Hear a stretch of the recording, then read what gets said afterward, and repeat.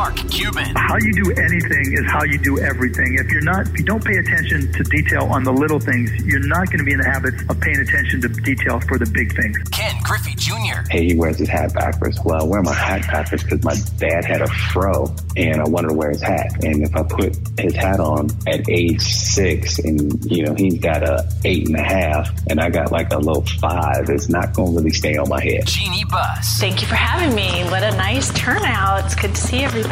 John Smoltz. Is if you don't have the imagination and the willingness to fail or not being afraid to fail, I don't think you can be truly great. Candace Parker. I have so much hope for this generation coming up that have grown up with women in sports, in leadership roles, on television, speaking about sports, speaking knowledgeably about sports. Pau Gasol. To me, all the work that I've done, all the humanitarian work that I've done has always given me great perspective, has allowed me to keep my feet on the ground, and has really put and reminded me what's truly important. Damian Lillard. That was for Seattle.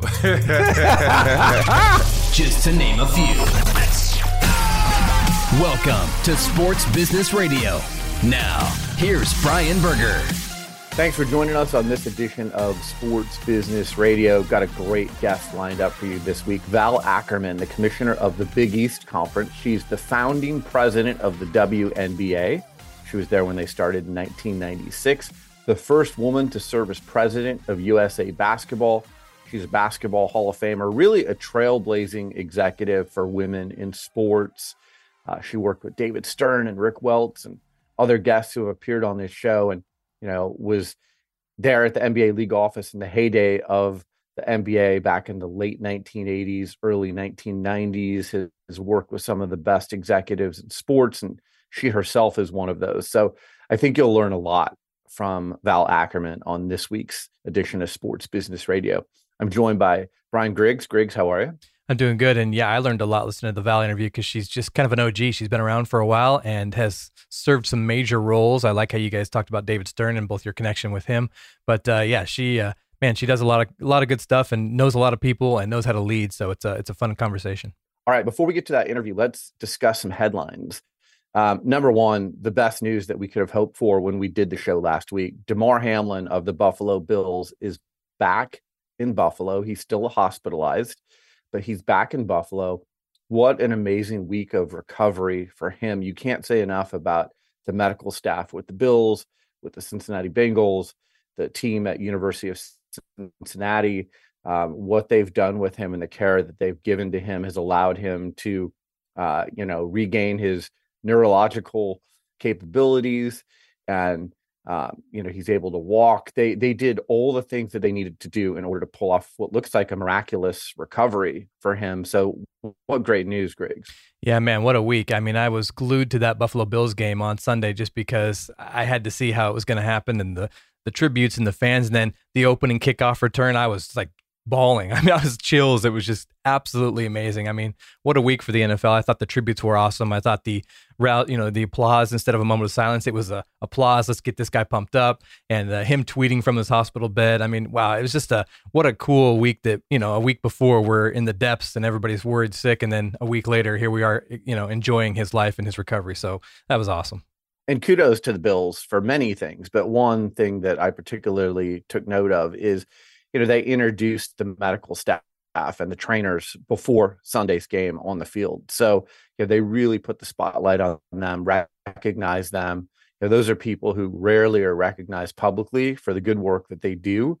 So it was really great that the Bills did that. And like you said, what an emotional game. The Bills are in the playoffs now. By the way, Damar Hamlin's foundation, the fundraising efforts that we told you about last week, they're now up over $8 million. So, people have rallied around Damar Hamlin. There's a lot of good being done in the world. And, most importantly, it's great to see him active and alert and, looking like he's on the road to recovery.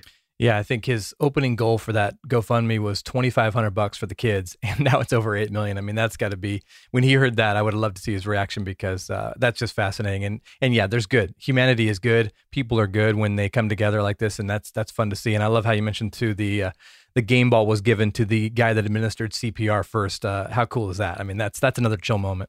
Yeah, well deserved. All right, the other headline we wanted to talk about is that Georgia, the Bulldogs, won the college football national championship, the biggest margin of victory in a bowl game ever, 65-7 over TCU. Griggs, this was a rout. I would imagine the TV ratings are going to be pretty dismal. It was already a pretty regional matchup. And, Georgia put it on them early and often. And, I would imagine not many people were sticking around to see the end of that one unless you were a diehard Georgia Bulldogs football fan.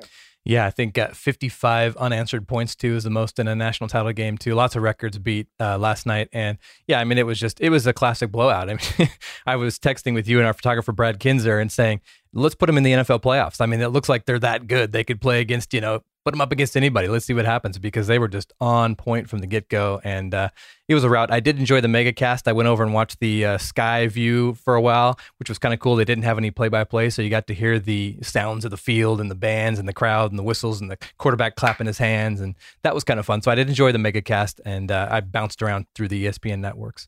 All right, interesting note here. Not a lot of people know this, but back in 1988, Miami Heat president Pat Riley, then with the Lakers, trademarked the phrase three-peat. So now anyone going for 3 titles in a row has to go through Pat Riley in order to use that phrase on merchandise or anywhere. So the Georgia Bulldogs are going for 3 national championships in a row. And if they want to use the phrase three-peat, they've got to get permission from Pat Riley. He will get royalties from everything. So that's a big victory for Pat Riley potentially as well. The Georgia Bulldogs going for the three-peat. See, this is why we encourage you to tune into Sports Business Radio. You get tips and little tidbits like that you'd never know. I mean, that's awesome. And he's a smart guy. We love him. We love what he's done with Miami and other teams. And man, he could make a killing on that, because you can already see the shirts, in the stands, hashtag three-peat or whatever it is. That'll be fun to watch that story. Yeah. All right. Before we get to the interview with Val Ackerman of the Big East Conference, I was in Maui and I went to a PGA Tour event, my first time in a few years. And I was really interested to see the event up close, especially because the last time I went to a PGA Tour event, the LIV Tour was not in existence. So there was no competition for the PGA Tour. They've really had a monopoly for many, many years on the pro golf circuit for the men. It was interesting what I found, Griggs. Let's just say that things haven't changed that much. You would think when there's competition, things would change. So yes, they've upped the prize money. Yes, they've, done some things to incentivize the players to remain on the PGA Tour versus hopping over to the LIV Tour like many players did. But here are some things that I found. So, last year we heard about this player impact program, and Tiger Woods was bonus $15 million, and other golfers were bonus for generating positive media and social media coverage for the PGA Tour. So I was like, wow, okay, I'm on Maui. This is an event where there's not a ton of media because it's expensive to get from the mainland to Maui and stay here for a week. And, I was like, I bet you the access to the players is going to be pretty good. So like I would do for any other event I'm covering, I put in a request with the PR people. Hey, I'd like to talk to a player or even an executive about the upcoming PGA Tour season and, just have other general questions. I put my request in. It wasn't a full week in advance, but it was enough time, before the tournament started. I saw how busy or not busy the players were when they were here. 39 players in the field at the Century Tournament of Champions. Not one could take the time to participate in an interview. Not one PGA Tour executive had a chance to sit down with me and talk about the upcoming season. And remember, you've got competition now with the LIV Tour. So you should be promoting, hey, this is what we're doing. This is the changes we've made. This is how things are different. This is why the PGA Tour is still the best golf tour on the planet. Nobody. So I happened to be walking the course for the Pro-Am on Wednesday, and I chit-chatted with a few people, including the father of one of the golfers. And I'm not going to name the golfer because I don't want to get him in trouble. And I said to the father of the golfer, hey, out of curiosity, what do you think of the Player Impact Program? And he said, well, I think it's great. Tiger deserves that money. When Tiger's generating positive publicity for the tour, we all win. And I said, does your son ever get approached by the PGA Tour PR people about doing interviews? Because, look, you literally have money at stake now with this Player Impact Program. If you generate positive media and social media coverage for the tour, that gets factored into your bonus at the end of the year. This is money available for you. Well, what I found is the PGA Tour never actually came to this player and said, hey, Brian Berger from Sports Business Radio would like to speak with you. That could have been an opportunity for positive publicity for the tour. I wasn't going to do a negative or controversial interview with the player. But what happens, and it happens a lot in sports, is the PR people don't want to bother the players. Or in this case, these are individual contractors, so we're not going to bother them with the media request. So the way that the PGA Tour players did media throughout the week is a couple of them were available via press conference before the tournament started. And then at the end of the round, they'd stand on the first tee box. And if you wanted to do a pool interview, which is multiple reporters interviewing one player at one time, you could do that. But there was no opportunity for one-on-one interviews. And anyone listening to the show knows that's what we do. We're not interested in press conference sound or pool interviews. We want one-on-one interviews. So after connecting some dots here and talking to some people, what I've learned is even though you have this Player Impact Program and you've got bonuses available to the players for generating positive media and social media coverage, the opportunities like the one I presented are not always brought to the players. That's not good because the players are missing out on opportunities to promote the sport. And I've said this for a long time. You look at like the 10th guy on the NBA bench. We know about him. We know what he's doing on social media. We know the video games he likes. We know what his family looks like. We know a lot about the 10th guy on the bench on an NBA team. We don't know much about Major League Baseball players. I couldn't tell you 5 things about Mike Trout, and he's one of the best players in baseball. I couldn't tell you 5 things about Jon Rahm, who just won the Century Tournament of Champions and is one of the best golfers in the world. Justin Thomas was there. Jordan Spieth was there. And, I see them interacting with the fans and they look like great guys. Why not give them the opportunity to promote themselves, humanize themselves, tell the stories of the tour more? They keep all these golfers at an arm's length and we don't get to know them. And then they wonder, why don't we have better TV ratings? Why isn't there more interest in golf? Why are players like Phil Mickelson and Dustin Johnson and Brooks Koepka and Bryson DeChambeau leaving our tour to go to the LIV Tour? These are problems for the PGA Tour, Griggs. If they're going to continue to attract fans to their sport, we need to know who these players are a little bit. We don't need to know everything about them. And when I present an opportunity for the fans to get to know these players a little bit, and, they have lots of things going on off the golf course, and the PGA Tour, who has incentivized them to generate positive media and social media, doesn't even bring them the request, that's bad for the players. And I don't even know if the players know that this is going on. I'm sure a lot of them, your top players, they don't care. They can get word out whenever they want.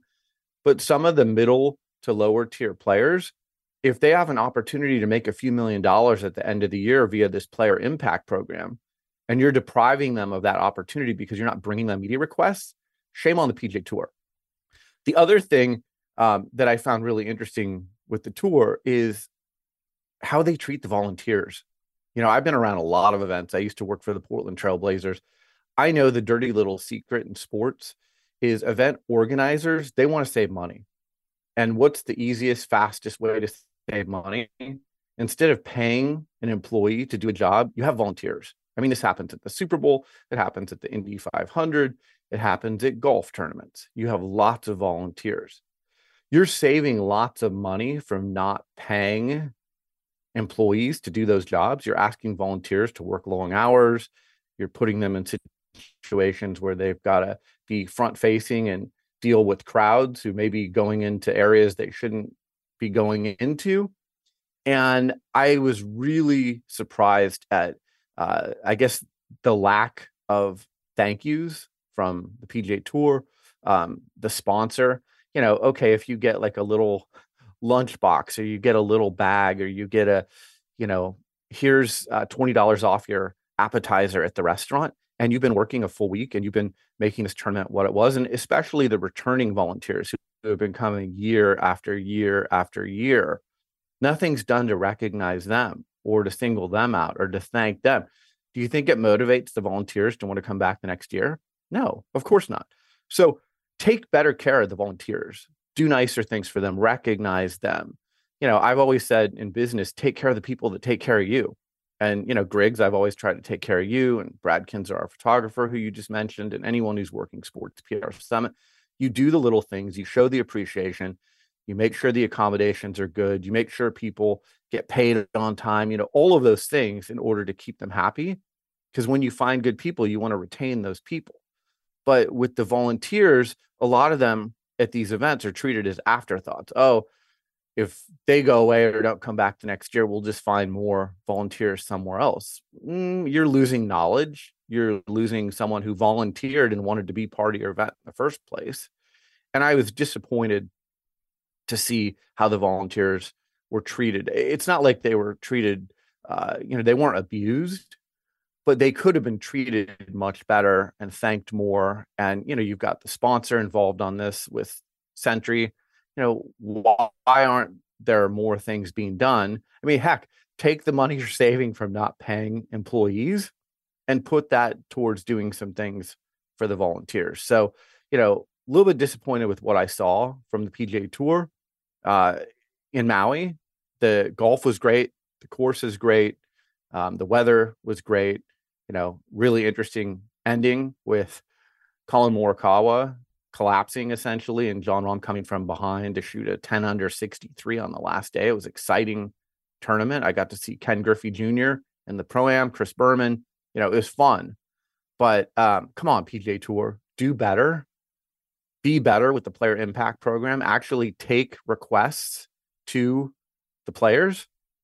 Make your executives available for one-on-one interviews to promote your sport and your tour, especially when you've got the Live Tour, who is now giving you competition. And, you're not the only game in town anymore. So that's my rant on the PGA Tour, Griggs. Again, I've got many years background as the host of this show for 19 years. I've worked in sports. I'm the founder of the Sports PR Summit. So when I see PR people basically not wanting to waste a favor and take a request to any one of the 39 players in the field, it's not like I said, all right, give me Jon Rahm or bust. Give me Jordan Spieth or bust. Give me Justin Thomas or bust. Give me anyone. Any one of the 39 players in the field. And by the way, no offense to anyone in the field, but there were some players in the field that I'd never heard of before. So you're telling me those guys don't want to get their names out there a little bit and promote what they're doing and try and elevate, the awareness about who they are and the fact that they're newer to the tour and what they're doing.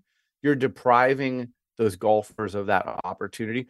And, I've had owners on this show. I've had very important people on this show in the last 19 years, and you couldn't find one executive. It's not like I said, get me the commissioner, get me the president. I said, anyone from the PGA Tour who can discuss the upcoming season, not one person made it available. So that's not how you promote your sport. It's not how you promote your tour.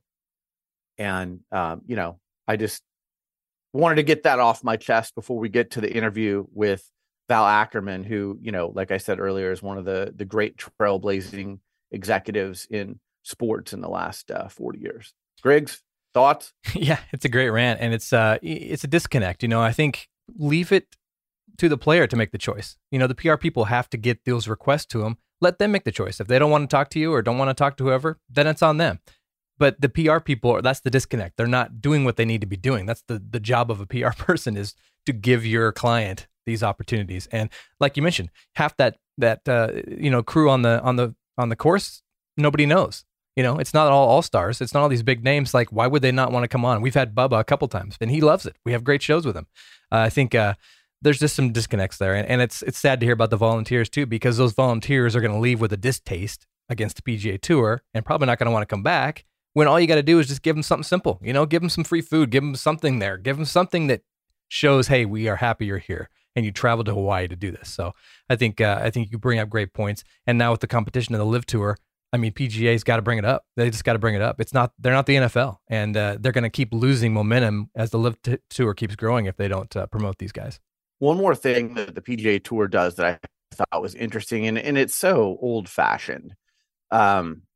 If you are a fan and you take a clip, or you're a media member and you take a clip and it's 10 seconds and you put it out on social media, the PGA Tour will ask you to take it down. This didn't happen to me, but it happened to someone else.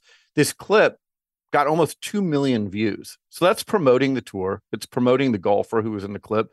It's promoting awareness of the tournament. You might want to get to your TV and watch this. Wow, look at those beautiful views from Maui.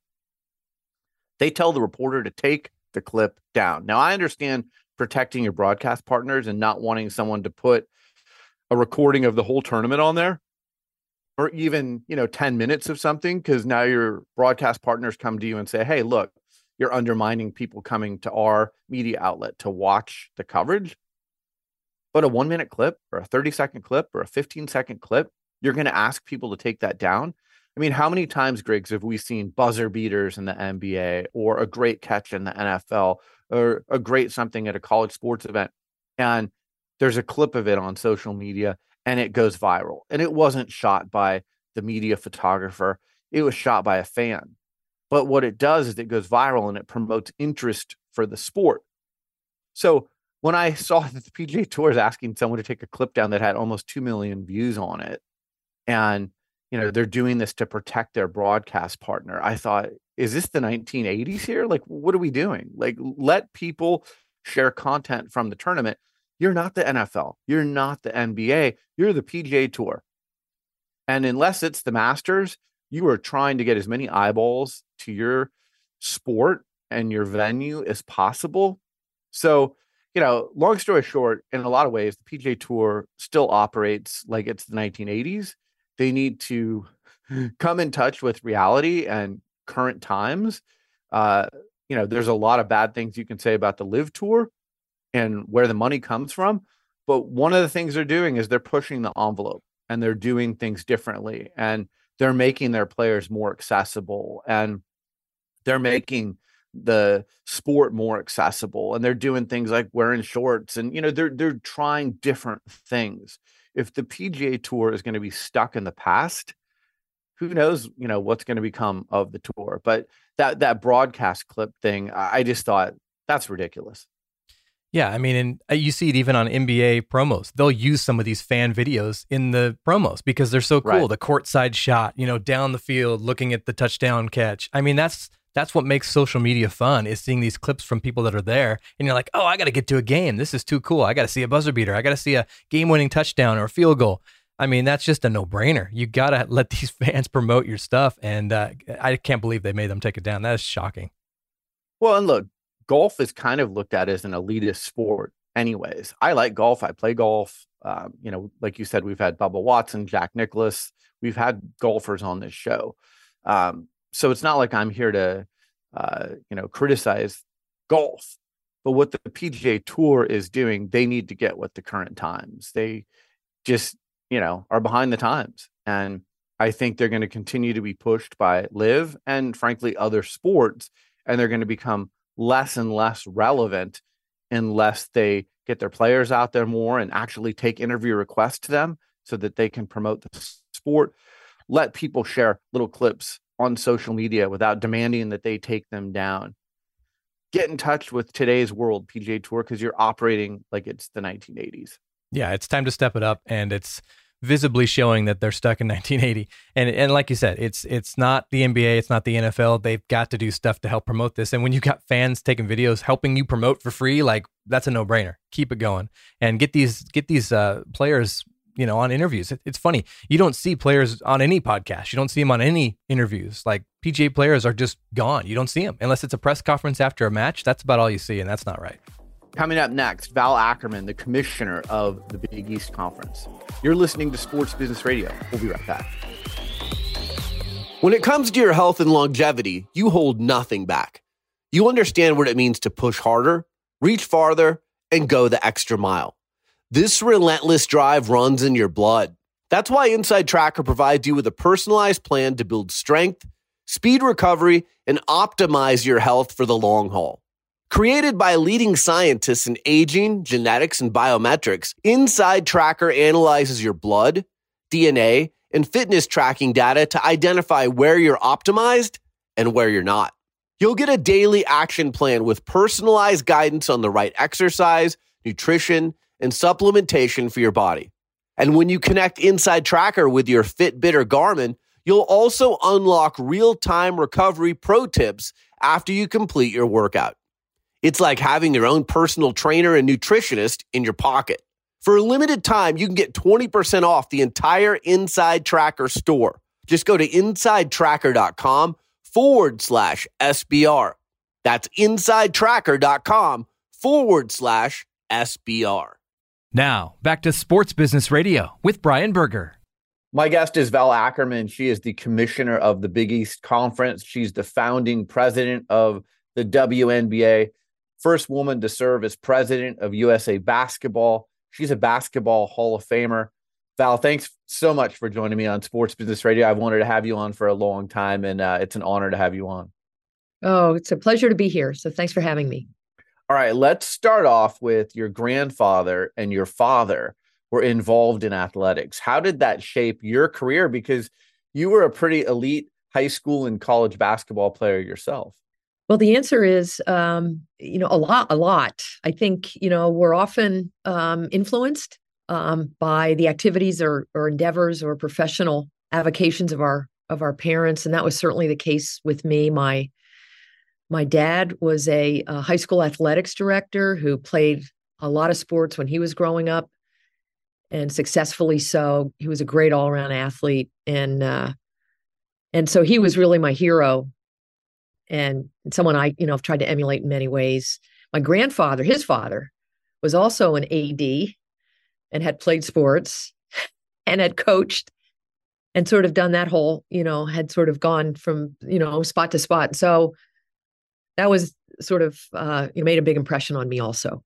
So, that I thought at one point I'd be an AD also, and I've never got to be in that role. But being a commissioner has been pretty close in many respects. And I do credit them for, inspiring in me my interest in working in sports as a career. Let's go back to the late 1980s, early 90s. You're working in the NBA league office in New York with our late great friend, David Stern, who was the commissioner at the time. Rick Welts was also in the league office. Some really amazing sports executives came out of that time and that office. You were a staff attorney. What was that like? What was the period of time like? What did you learn from working there at that time? Well, I'm very, fortunate because I was had a chance to work at the NBA for 16 years.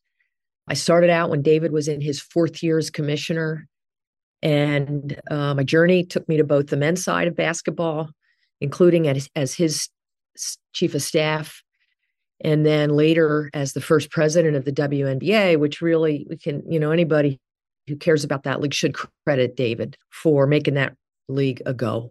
And I learned so much from working at David's side. He was a brilliant guy. You know him, Brian, as you said.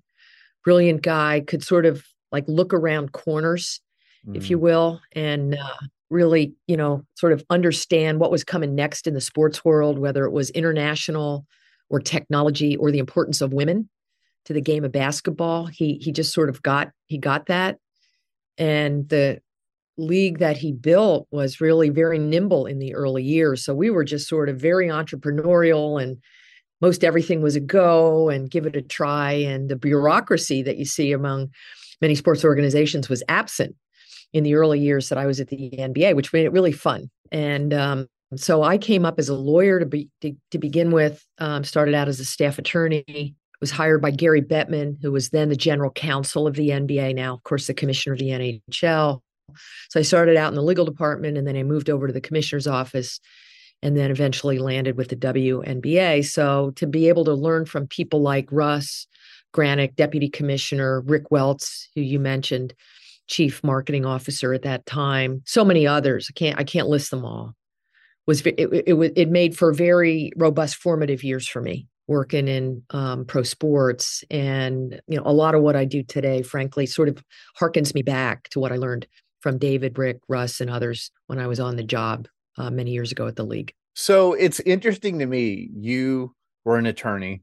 David was an attorney. Adam Silver was an attorney. Gary Bettman was an attorney. What is it about being an attorney that helps be a commissioner as well? It does help. And while I haven't practiced like law in a long time, it's still very handy when I have to think about an issue or try to tackle a problem. I think some of it is, there's risk, there's legal risk in a number of the areas that one sort of finds oneself when you're operating in the sports environment. So to have a handle on sort of how to ask the right questions about risk assessment, in my case, I think for other lawyers in this business, sort of stems back to that legal training. Precedents matter. So, a good example might be a disciplinary matter. It's really helpful to be able to say, okay, we have this situation where we might have to impose a discipline, a penalty, or a sanction. Have we ever had this before? And if so, what did we do then? Because you have to, prove that you're fair. If you have a similar fact set, you want to handle it, if you can, in the same way. So there's no sense of unfairness in terms of how you meted out a punishment, for example. So precedents really go at the core of, legal training. And then the last piece I'd say is when you go to law school, there's a work ethic involved with getting through law school in one piece. And so, it's just grinding. You have to be ready for every exam. You have to be ready, frankly, for every class in case you get called on by the professor. You don't want to embarrass yourself. It's a Socratic method, of course. And so you really get into this mindset of preparation and sometimes over preparation for a meeting or for some situation that you're in. And so, that's, a lot of how I've sort of built my, my work, my way of doing things is just being really ready for as much as I can, as much as time will permit. And I think that, again, that level of preparation and that mindset of being prepared, again, dates back to my days as a law student. Yeah, that's great insight. The NBA has offices all over the world now. When you were working there, how many people were in the league office? Well, when I started, there were under 100. I think I was employee number 98. Oh, yeah. That was in 1988, 34 years ago. And then David doubled the company the next year and doubled it again the year after. So he grew it pretty quickly to 500, as I remember. And then it's grown since then, added international offices. But it was really a very special time to be at the league when it was under 100, because we were on a floor and a half. David would walk the halls, put his head into your office, say, what are you working on? He was sort of like a micromanager. So he wanted to know what everybody else was doing. And you're like, go be the CEO, go back to your office and be strategic and let us do our jobs. But, it was really a fun time. And the league, as I said, grew quickly, and the business took off with the first Dream Team, for example, and what that meant for the NBA's international growth. And then, of course, technology endeavors and the start of the WNBA were also very, very exciting, to be a part of. And so I was very fortunate to be on the ground floor of a lot of that. So walk us through that conversation when David approaches you, I'm assuming, and says, hey, Val, we need you to lead this operation, the WNBA. We're starting a women's basketball league. How does that conversation take place, and how does that get off the ground? Well, really, it didn't happen that abruptly. Brian, it wasn't sort of dropped out of the sky. There was a run up to the launch of the league. We I'll pick up on my comment about USA Basketball. You'll to take a long history lesson and shrink it. The NBA was very involved in the first Dream Team, if you will. The first time that NBA players played in the Olympics in Barcelona was in 1992. And the NBA, because of that decision by FIBA, the International Federation, the NBA had to work very closely with USA Basketball with all the details that went into fielding that team, not just operationally, but commercially, and dealing with the U.S. Olympic Committee and FIBA and other entities. And so we had this foundation of working with USA Basketball on the men's side that led to supporting USA Basketball on the women's side in advance of the 96 Olympics in Atlanta. For that Olympics, USA Basketball, with the NBA support, put together a team of players that traveled for 10 months before the games and trained and toured. And that really was our way at the NBA of testing the waters to determine if there was interest in the highest levels of women's basketball that we could parlay into a league. And I was very involved in that effort, in that tour of that team. ESPN actually did a documentary on that team called Dream On, 3-part documentary that aired last June in connection with some Title IX films that ESPN had produced. So I recommend strongly to your listeners and viewers, check that out. It was really a very interesting story of how we brought that team together and what their journey was over that 10, 12-month period. So anyway, we were sort of in the women's basketball business through that team in 95, 96, and I was spearheading that for the league. And so as that team was unfolding, we were in the back room sort of quietly putting together a business plan for a WNBA that would launch the following summer in 97.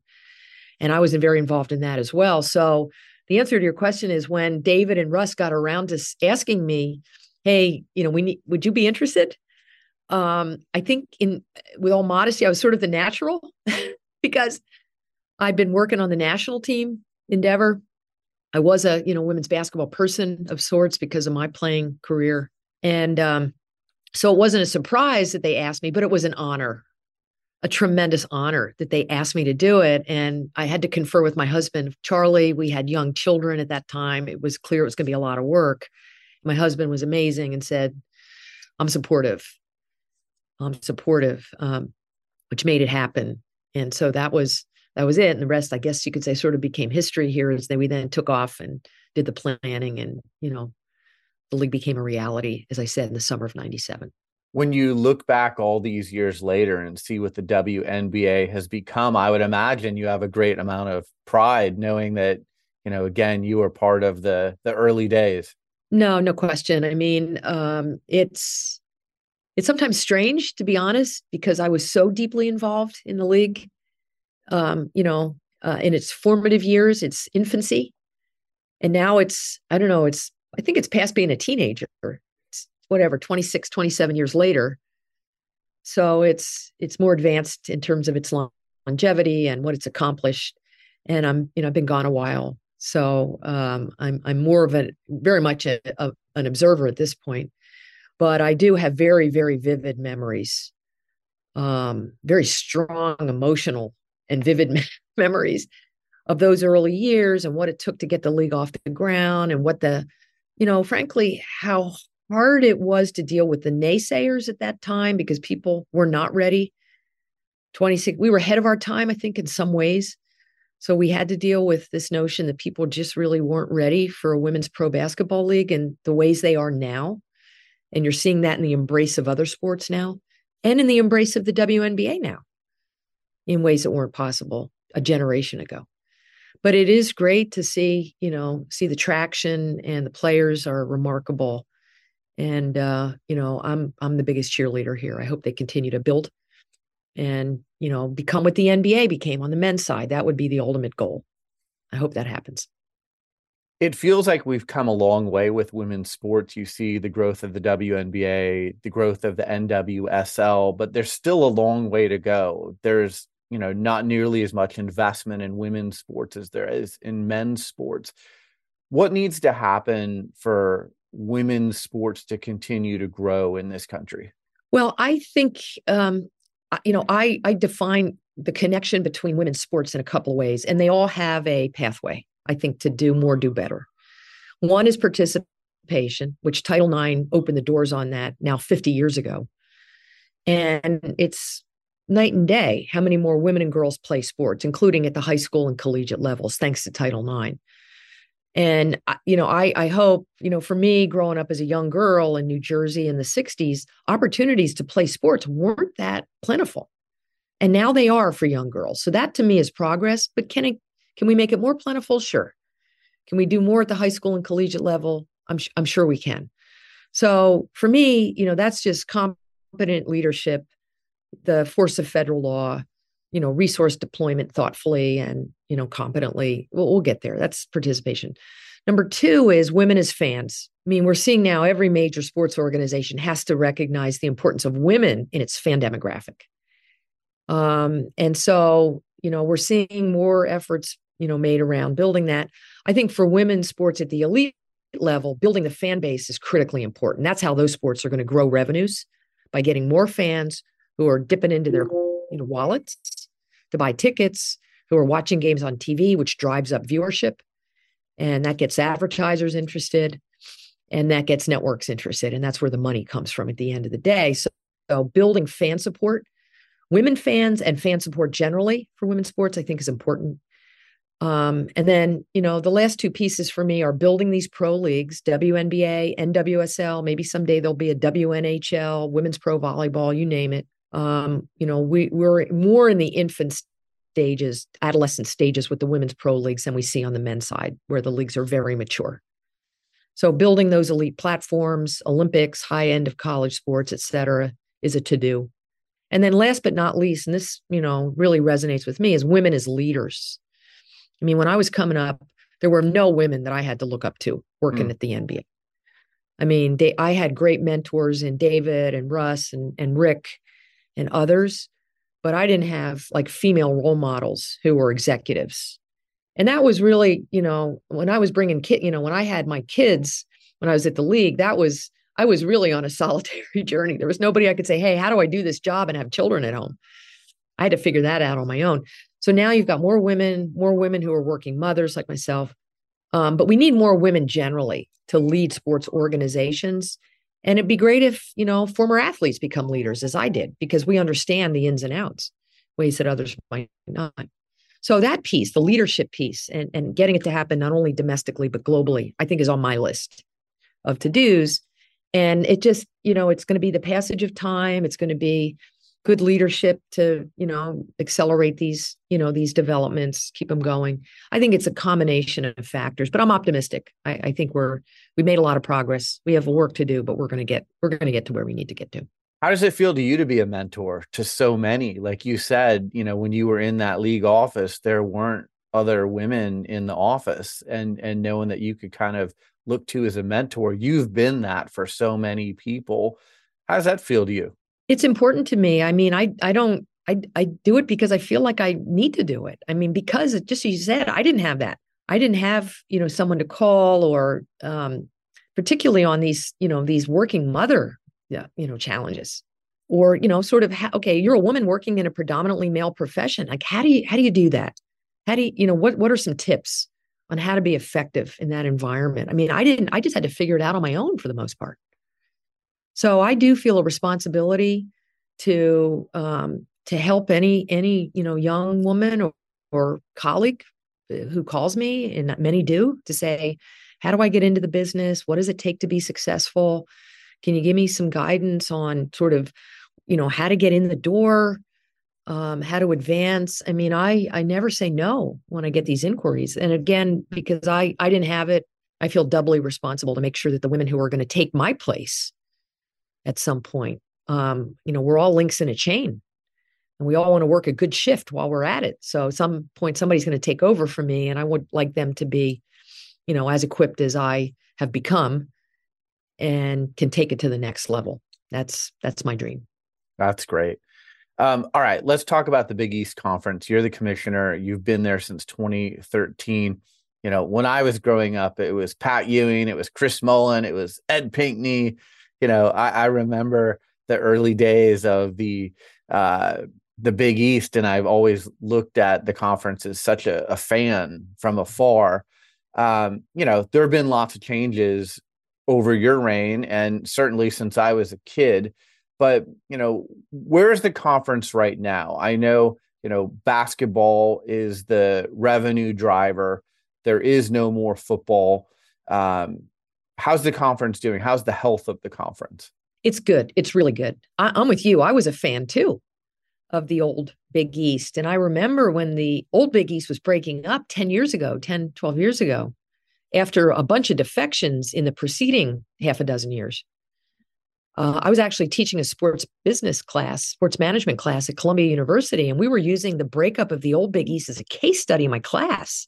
Wow. It was very ironic when they finally did it. They broke away, and then had to find a commissioner that I was approached about that. It was just, it was incredible sort of sequence of events, those memorable months. But, we are now, thanks for the plug, giving me the chance to make the plug. We're now 10 years into what I call the new Big East. We sponsor 22 sports. Men's and women's basketball are our lead. We don't sponsor football, although we have a few schools that play football. We don't manage it for them. But, we're based here in New York City, as you can see from my backdrop here, from early days at Providence, Rhode Island. And we are, wholly committed to our athletes, the academic development of them. Our schools call it the development of the whole person. We do a lot of activities to bring together the common missions of our schools outside of athletics. So we do work in mental health. We do work in diversity, equity, inclusion. We did our part with sort of Title IX awareness last year.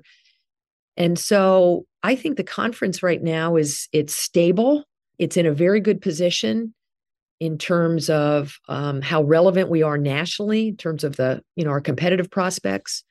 We have very high graduation rates, second only to the Ivy League and the Patriot League in the Big East. And we're trying to be leader-like because college sports right now is going through an interesting time period. There's lots of challenges in front of the space. And we're trying very hard to do our part to make sure that college sports stay strong, as writ large, stay strong and healthy in the years to come, because we're in the people development business. That was me. I went to college on a basketball scholarship. I'm the person I am today because I was an athlete at my school. So many of us went through that experience, believe in it. And so we want to make sure that college sports stays healthy and strong for the many athletes especially for the ones whose sports don't generate any revenue. Because I think given some of the changes that may be underfoot with college sports, those athletes could be vulnerable in the future because of how the reality of the economics in college sports. But it's been very exciting, and Fox Sports has been a terrific television partner for us. I want to give them a lot of credit for bringing us to this point over 10 years. And I think the future of the conference remains very bright. We've seen NIL in the last year or so. You talk about changes afoot. What are some of those changes that you see coming? Well, it remains to be seen, Brian, where we go now a year and a half into NIL. Just to sort of remind everybody, NIL went live July of 21. There were sort of pressures from many states on the NCAA's rules at that time, which did not allow for players to enter into endorsement deals that allowed them to basically sell their name, image, and likeness rights to companies in exchange for services. That wasn't allowed. It is now. The challenge, and that's a good thing. That's a good thing. That's good NIL. The good part of NIL is that these opportunities exist, that it's not just the high profile men's basketball and football players, it's athletes in women's sports and Olympic sports that have the ability to make some money. And it's educational, because to do these endeavors, you got to be a little bit of a business person, strike the right deal, and to be thoughtful about, how to manage your time, because you got to go to class and play your sport still to stay eligible. Got to go to class. So, there's been a learning experience, I think, for these endeavors. It's been a positive. The challenging part of NIL right now is there is no single standard in terms of how it's managed. Many states have laws that vary from state to state that create some confusion. These endeavors are not supposed to be used as basically bribes to go to a particular school. They're not supposed to be for nothing. You have to do real work to get the NIL money. It can't just be because you're the starting point guard on the basketball team. That's what we call pay for play. So sorting out, what I would call legitimate NIL from fraudulent NIL has been a work in progress for, NCAA schools. And I don't know, where that's headed. It has to get sorted out. Whether Congress becomes involved in sorting it out remains to be seen. Some think that would be necessary to do the sorting. But, I don't have the crystal ball on where we're going to be in a year or two. But again, I think that's the balance right now, is the good part of NIL and what it's done for income and education versus the more challenging compliance side of NIL that tries, is intended to keep it a fair playing field and prevent undue harm to the athletes because of, undue influences in the process who might not have their best interests at heart. How to manage those two areas. Just a couple minutes left. I think at some point you went to UCLA. So I've got to ask you, USC, UCLA, they moved to the Big Ten. I'm a West Coaster. So I look at that and go, wait a minute, this is totally out of the norm from what I grew up with. Are we going to see more seismic shifts in the college landscape ahead, where people are going to the conferences that offer the most amount of money? Possibly. I mean, that's sort of what's happening now, if you stop to think about it. And that's the right that every school has, frankly, to figure out what setup is the best in the best interests of that school long term. And some of that may be competitive, some of it may be based on values and geography, and some of it, frankly, may be financial. It may just flat out be for the money. And so the answer to your question is yes. I don't have the crystal ball here, and I don't have inside information on any movements that I've heard about that are looming. But I do think that it's very possible that you could see other changes in configurations and with realignment. I will note my observation is a lot of it is football driven. That's really the driving force, the engine on some of these moves, because, if you stop to think about the travel that might be involved, if a school is moving to a conference that's further away geographically, football's one thing. If you're playing once a week and half the time you're at home, a cross-country trip may be manageable and is manageable. But if you're the volleyball team traveling 2 or 3 times a week, then long distances really are a factor. And in my opinion, really need to be thought through thoroughly by the participating schools. Yeah. Because that's you've got student athlete interest, missed class time, everything, going on at that point, plus cost. Right. That gets real expensive real fast. So yes, I think more could happen. And, for every last thing I'll say is for every conference commission, we're all just keeping our eye on it. I mean, we're not doing our jobs if we're not monitoring these changes, trying to, think through what are the nuances there, and importantly, what it would mean for our group of schools. Val Ackerman, the commissioner of the Big East Conference. I feel like we could talk for hours. You are a wealth of history and information, and I just appreciate you making the time to join me on Sports Business Radio. Continued success to you. Great. Thanks, Brian. Happy New Year to you, and look forward to having another conversation with you in the future. Thanks, Val. Take care. This episode of Sports Business Radio is brought to you by Underdog Fantasy, the fastest growing fantasy app ever released and the official gaming partner of Sports Business Radio. And with early investors like Mark Cuban, Kevin Durant, Adam Schefter, and Jared Goff, I know that Underdog Fantasy is made for people like me who are on the go and want something quick, easy, and fun to play. And today we've got a special offer for Sports Business Radio listeners. If you sign up to Underdog Fantasy using the promo code SBR, they're going to double your first deposit up to $100. No risk, no long-term commitment. Just sign up using promo code SBR and your first deposit is matched up to $100 for free. I already play Underdog Fantasy on the Underdog Fantasy app, but if I didn't, I'd use that free $100 and go for a pick'em contest where I can bet the over-under on individual players or team matchups. Or maybe the Best Ball Mania 3 contest worth $10 million in total prizes. All you have to do is draft a team for the season. No waivers, no lineups, no injury reports. Underdog Fantasy takes care of all of that for you.